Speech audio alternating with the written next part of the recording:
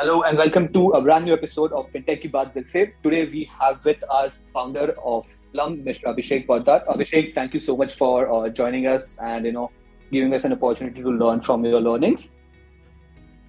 Hey Shreyas, hey Sagrika, thanks so much for having me here. Pleasure is all ours. Abhishek, before we start, we just love if you can give audience a quick background about you and a bit about Plum. Hey, absolutely. So Plum is a company that I started almost 2 years, making employee health insurance more accessible, more affordable, and more usable for companies of all sizes. Companies as small as 2 employees, company as large as 20,000 employees.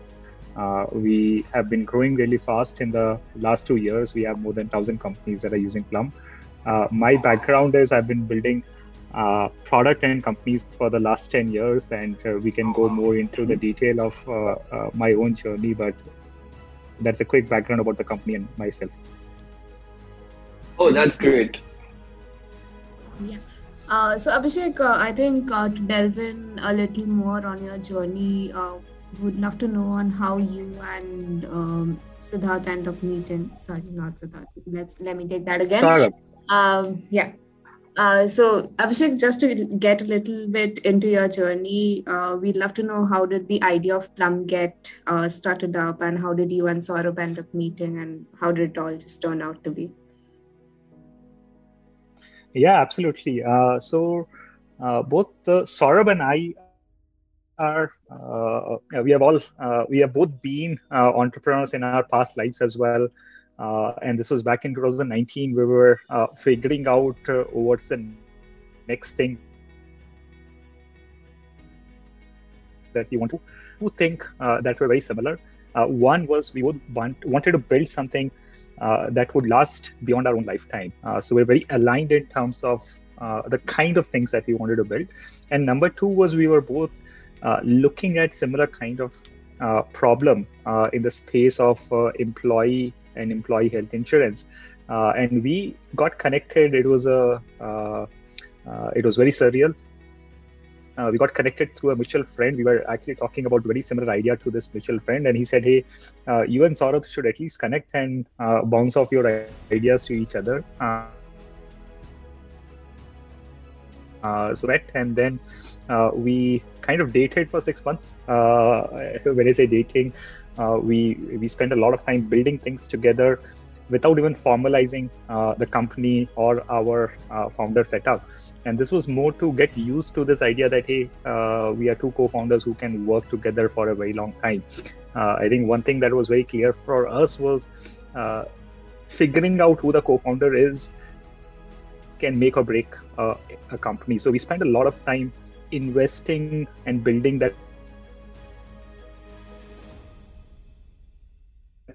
that we are doing this formally together.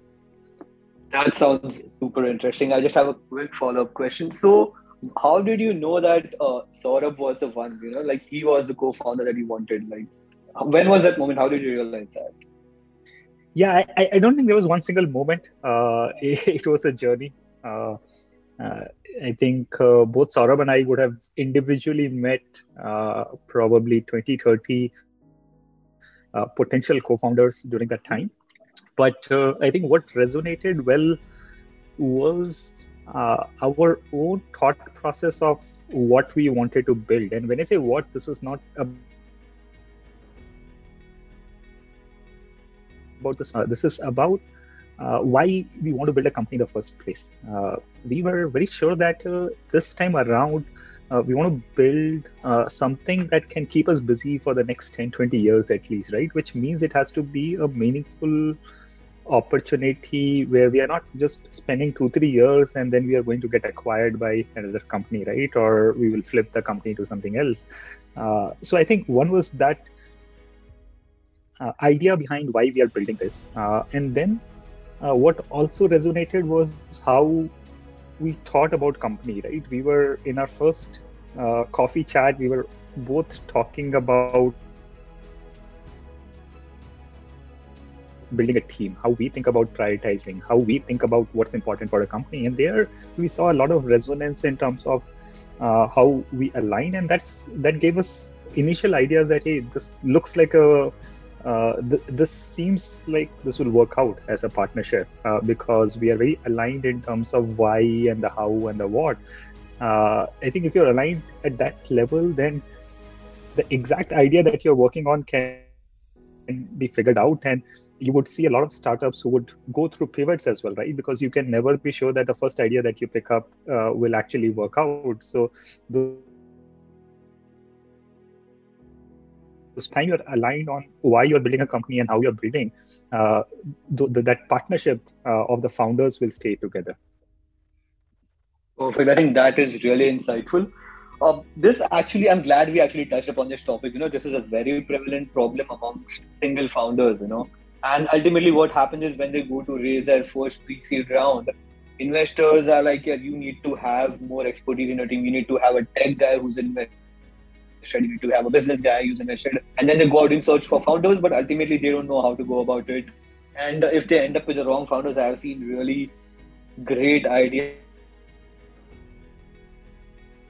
Like none of them is actually wrong, but they are wrong for each other. Like the thoughts don't match and all of that, right? And that is when the company collapses. So if you were to summarize in, let's say, three or 4 points on how do you find a suitable co-founder, what would they be? Yeah, I would say one, meet a lot of people. This is true with anything that you do, right? Which is create as large a top of the funnel as possible. We talk about that in marketing, but this is very much true in finding a co-founder as well. So be extrovert, go and talk to people, go and talk to like-minded people. Spend a lot of time building those initial ideas with 1 or 2 people that you would have shortlisted. Spend, when I say meaningful time, at least a few months, if not 6 months or a year, because in the initial phase, everything will look very rosy. You will say, hey, yeah, this looks very exciting. You want to do this together. But when you actually start building a real product, real company, is when you start realizing the nuances of people and the potential co-founders. So number 2, spend time. Number 3, thoughtful about what kind of company you want to build, why you want to build, how you want to build, and have those kind of open conversations early on with your co-founder. Don't restrict your conversation on just the idea. Talk about, hey, this is my area of expertise. Does that resonate with you? Do you can you complement me, right? Or hey, these are the kind of people that I want to recruit. Does that resonate with you? Do you also like to hire that kind of people? Or hey, this is my style of managing people or leading. Those very candid conversations with the potential co-founders. Got it. I think this is super interesting, Abhishek. This is really insightful. What do you, Sagarika? Do you have any questions around this? So Abhishek, I think thanks for that. I love hearing stories of how 2 founders met.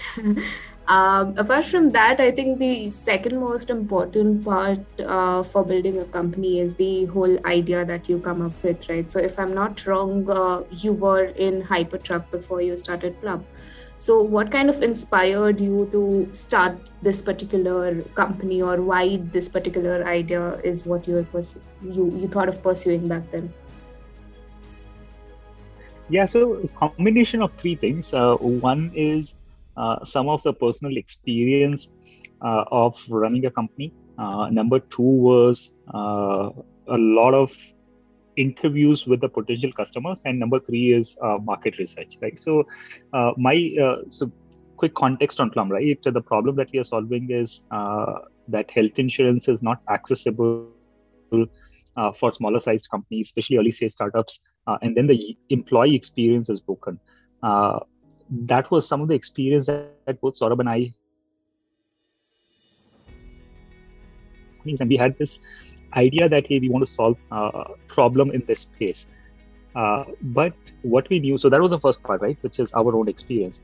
But our past experience of building companies taught us that, hey, you cannot just extrapolate your experience or your problems to world's problems, right? So we wanted to make sure that we are talking to more potential customers to understand if this is a larger problem or just our problem. So we met probably 100 plus companies. When I say companies, think of HR leaders, founders.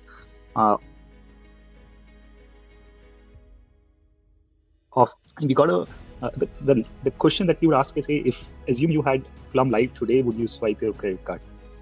And the answer we got was yes from a lot of these companies. So that was a second data point for us that, hey, this is a genuine problem that we are solving.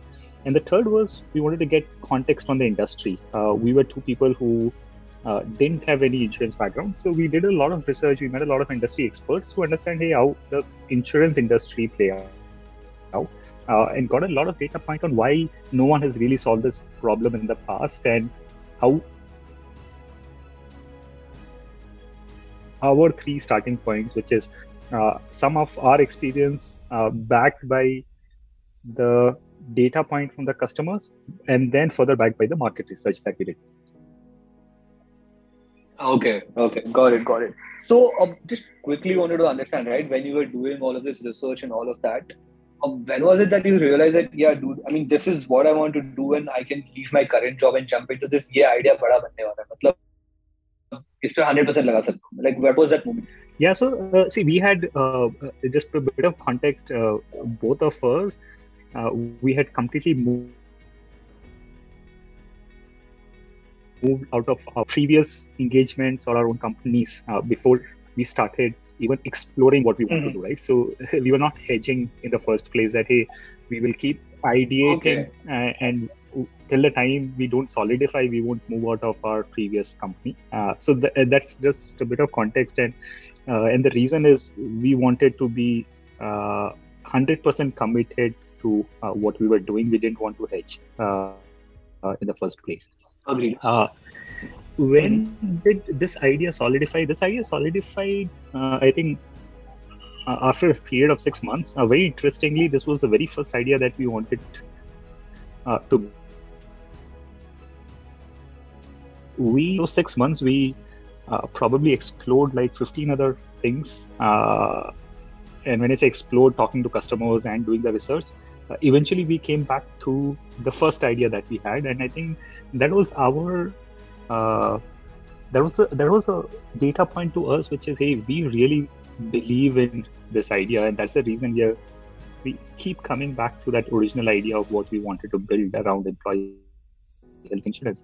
So I think that was the point where we thought, hey, this is an area where we can actually commit a very long time because we have such deep belief in this. Got it. I think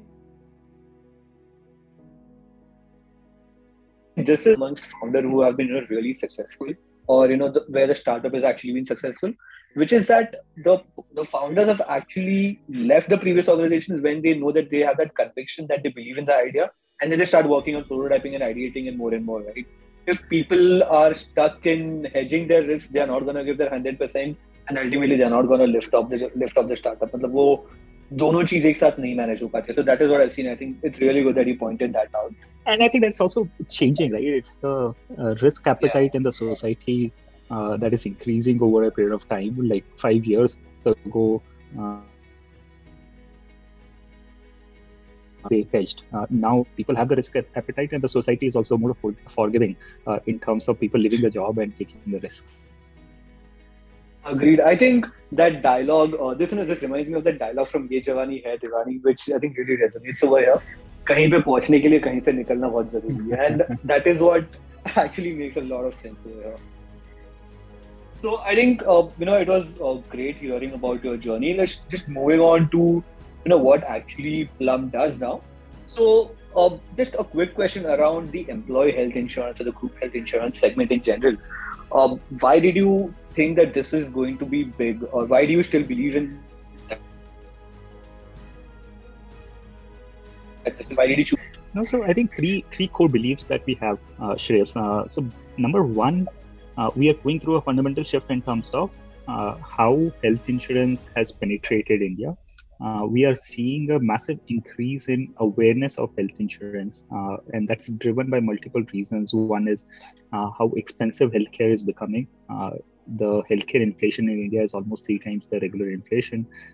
Given what kind of unexpected treatments are coming up, which are very, very expensive, if you actually survey people now versus, let's say, 2 years ago, you will see almost a 10x increase in the awareness of health insurance in India. So the current penetration of sub 20% will actually reach to 100% plus kind of penetration in the next 10 to 15 years. Our belief number 2 is that this level of penetration will be driven largely by either the government sponsored health insurance or the employer sponsored health insurance, and not so much by the retail health insurance where people are buying insurance on their own. And this is because our per capita income, right? If you look at the per capita income, not more than 10% of the people can really afford health insurance on their own. So the 90% of our one will depend on the government and the employer-sponsored health insurance. And the government has taken a very ambitious target of sponsoring 500 million people through Ayushman Bharat. So the question really becomes what happens to this rest 700 million people? And there our belief is it's going to be driven by employer-sponsored insurance. And the third belief is that most of the innovation that has happened in India has been on the retail insurance side, and nothing has really changed on the employer-employee side. And that's the area where we are driving a change. We believe that that's the largest segment and that's the fastest growing segment. If you actually look at the data by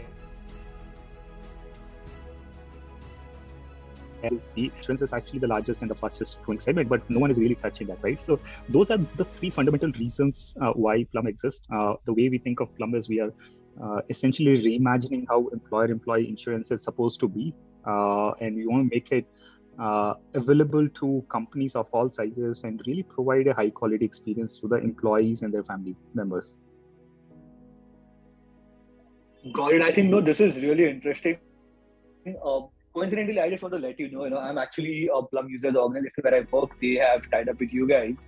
And I think you guys have an amazing interface. If I wanted to go in and, take maybe doctor's appointments and talk about mental health to someone, or maybe to talk about any other personal issues that I'm having, from mental health to physical health and all of that, it's directly available on you and I can directly book spots. So I think you have built a great product. The validation is there, and I'm just looking forward to what great stuff you guys do. I just wanted to say that. Sagrik, over to you. Thanks, Shaz. So Abhishek, on what you said, I just kind of wanted to ask a follow-up question. We talk a lot about insurance penetration being very less in India, right? In fact, even though I have been into the fintech space since last 2.5, 3 years, and all these segments are growing way too fast, except maybe insurance, and not a lot of players are coming into it. If they do, they find it very difficult to kind of scale up to the extent that other players are into lending and payment space. So why, number one, do you think is the low what's the main reason of low penetration in India? So 2 things, right? One, insurance actually is growing really fast. I will correct that insurance is not a slow growing segment. It has been growing at 20% plus year on year for the last 7-8 years, right? So, and if you read some of the articles by Y Combinator, they say if there is a large industry growing at 10% plus year on year, that's a fantastic industry to bet on, right? So it's actually a very fast growing industry, a very large industry. The challenge is the size of opportunity is so big, right? Insurance is a product that you can imagine the entire 1.4 billion population can eventually get insured, right? So the size of the opportunity, to that size of the opportunity, it looks like we are very underpenetrated. But if you look at insurance in an absolute figure, or the absolute size of the industry, it's already a very large and a very fast growing industry. So it's think of this as both as an opportunity that exist because of what is possible, but I would definitely correct it that it's not a small or a slow growing industry. That's what I thought, and I kind of reckon to your thoughts on that. A lot of players or whoever kind of pitches to us on insurance end up saying that insurance is a not a fast growing industry, but I think I kind of reckon on your thoughts. Shreya, over to you. Is that Shays, is that breaking for me, or sorry, I'm having slightly hard time hearing. I think she has a patchy network. Okay, I just wanted to be sure if it's my network. Apparently, I'm at NPCI and they're not letting me use the Wi-Fi, so I have to live on mobile hotspot right now. Okay, no worries. So I just had a quick follow-up question. It's an interesting behavioral psychology that I was pondering about, right? So when you look at Indian market, the investors are known to be a bit more risk averse than the global. When you look at the insurance segment, I think that should ideally be, at least specifically health insurance, should be a no-brainer for someone with that kind of a psychology. But for some reason, we are still seeing it to be very underpenetrated. Like health insurance right now is a no-brainer, like considering the pandemic and everything, and it is definitely reflected. But why do you think it was such before that? Right, it was still like 4 to 5% penetrated, and it was like 96% market was up for grabs. What do you think was the reason for that? Yeah, I think two reasons. One, it's very highly regulated in India. You need a lot of licenses to play in this. Number two, I think there is a bit of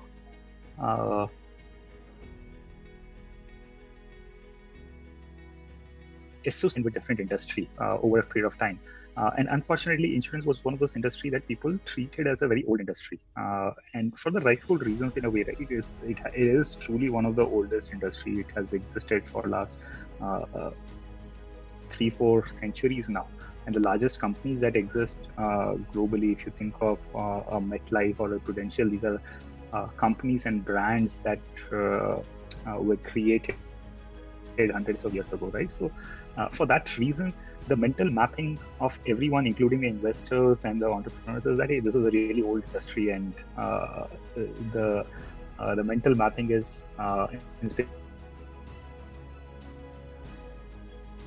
is more cutting edge, more at the forefront of creating a new industry rather than going and disrupting a very old industry. So I think those were the two reasons. Which is, one is it's a regulated industry which most of the startups want to avoid, and number two, the mental mapping that hey, this is an old industry, I don't understand it, I don't want to disrupt, I would rather go and build something new. Agreed. I think I completely understand, right? Everyone in this startup industry wants to do something cool, and insurance was never traditionally cool, but there needed to be innovation, for it to come to that level where people wanted to start disrupting, and now we have seen start like this. There are a couple more players in the APIfication of insurance industry, APIs and all of that. So I think the space is definitely has picked up in the past couple of years, and I think COVID has definitely helped all of that.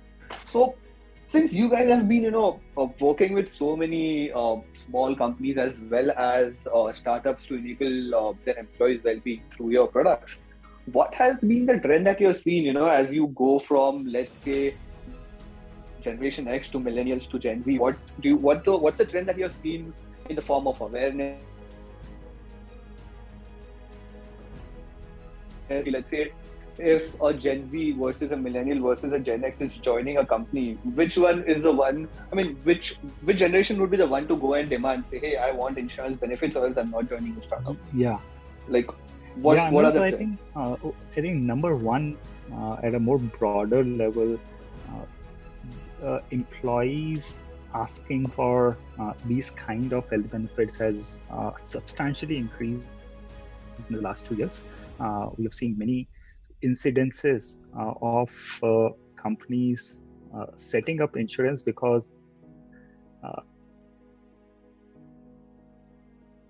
potential employees have this employee benefit set up. We have seen many different instances of that. Now, which segment do we hear this more from? I would say the awareness definitely exists in people who are, let's say, 30 plus years, 35 plus years because of two reasons. One, they have parents who really need insurance more than anyone else, and hence they want that coverage from their employer. And number two, these people also tend to have dependent family members, be it spouse or kids, and hence again they need more say a 20-25-year-old person. So definitely that demand exists more in that segment compared to a 20-year-old joining a company.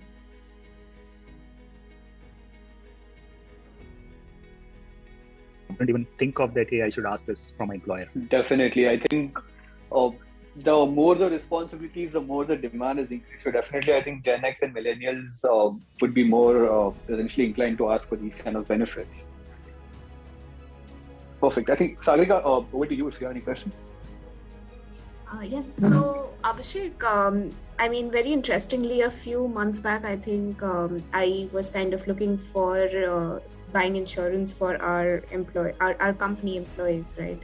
And as any other individual who's not a pro in insurance, I got lost in kind of all the insurance products that are, right? So just to push on a question out there, and how has kind of technology kind of helped the segment grow so far, and how does it kind of ease the process of maybe choosing insurance for a small employee company, for a big employee company, etc.? No, definitely. I think the COVID-19 has massively accelerated some of the tech initiatives.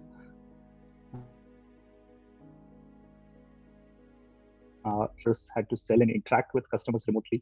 They had to underwrite remotely. They had to make the claims process completely remote, and hence they were forced to adopt technology.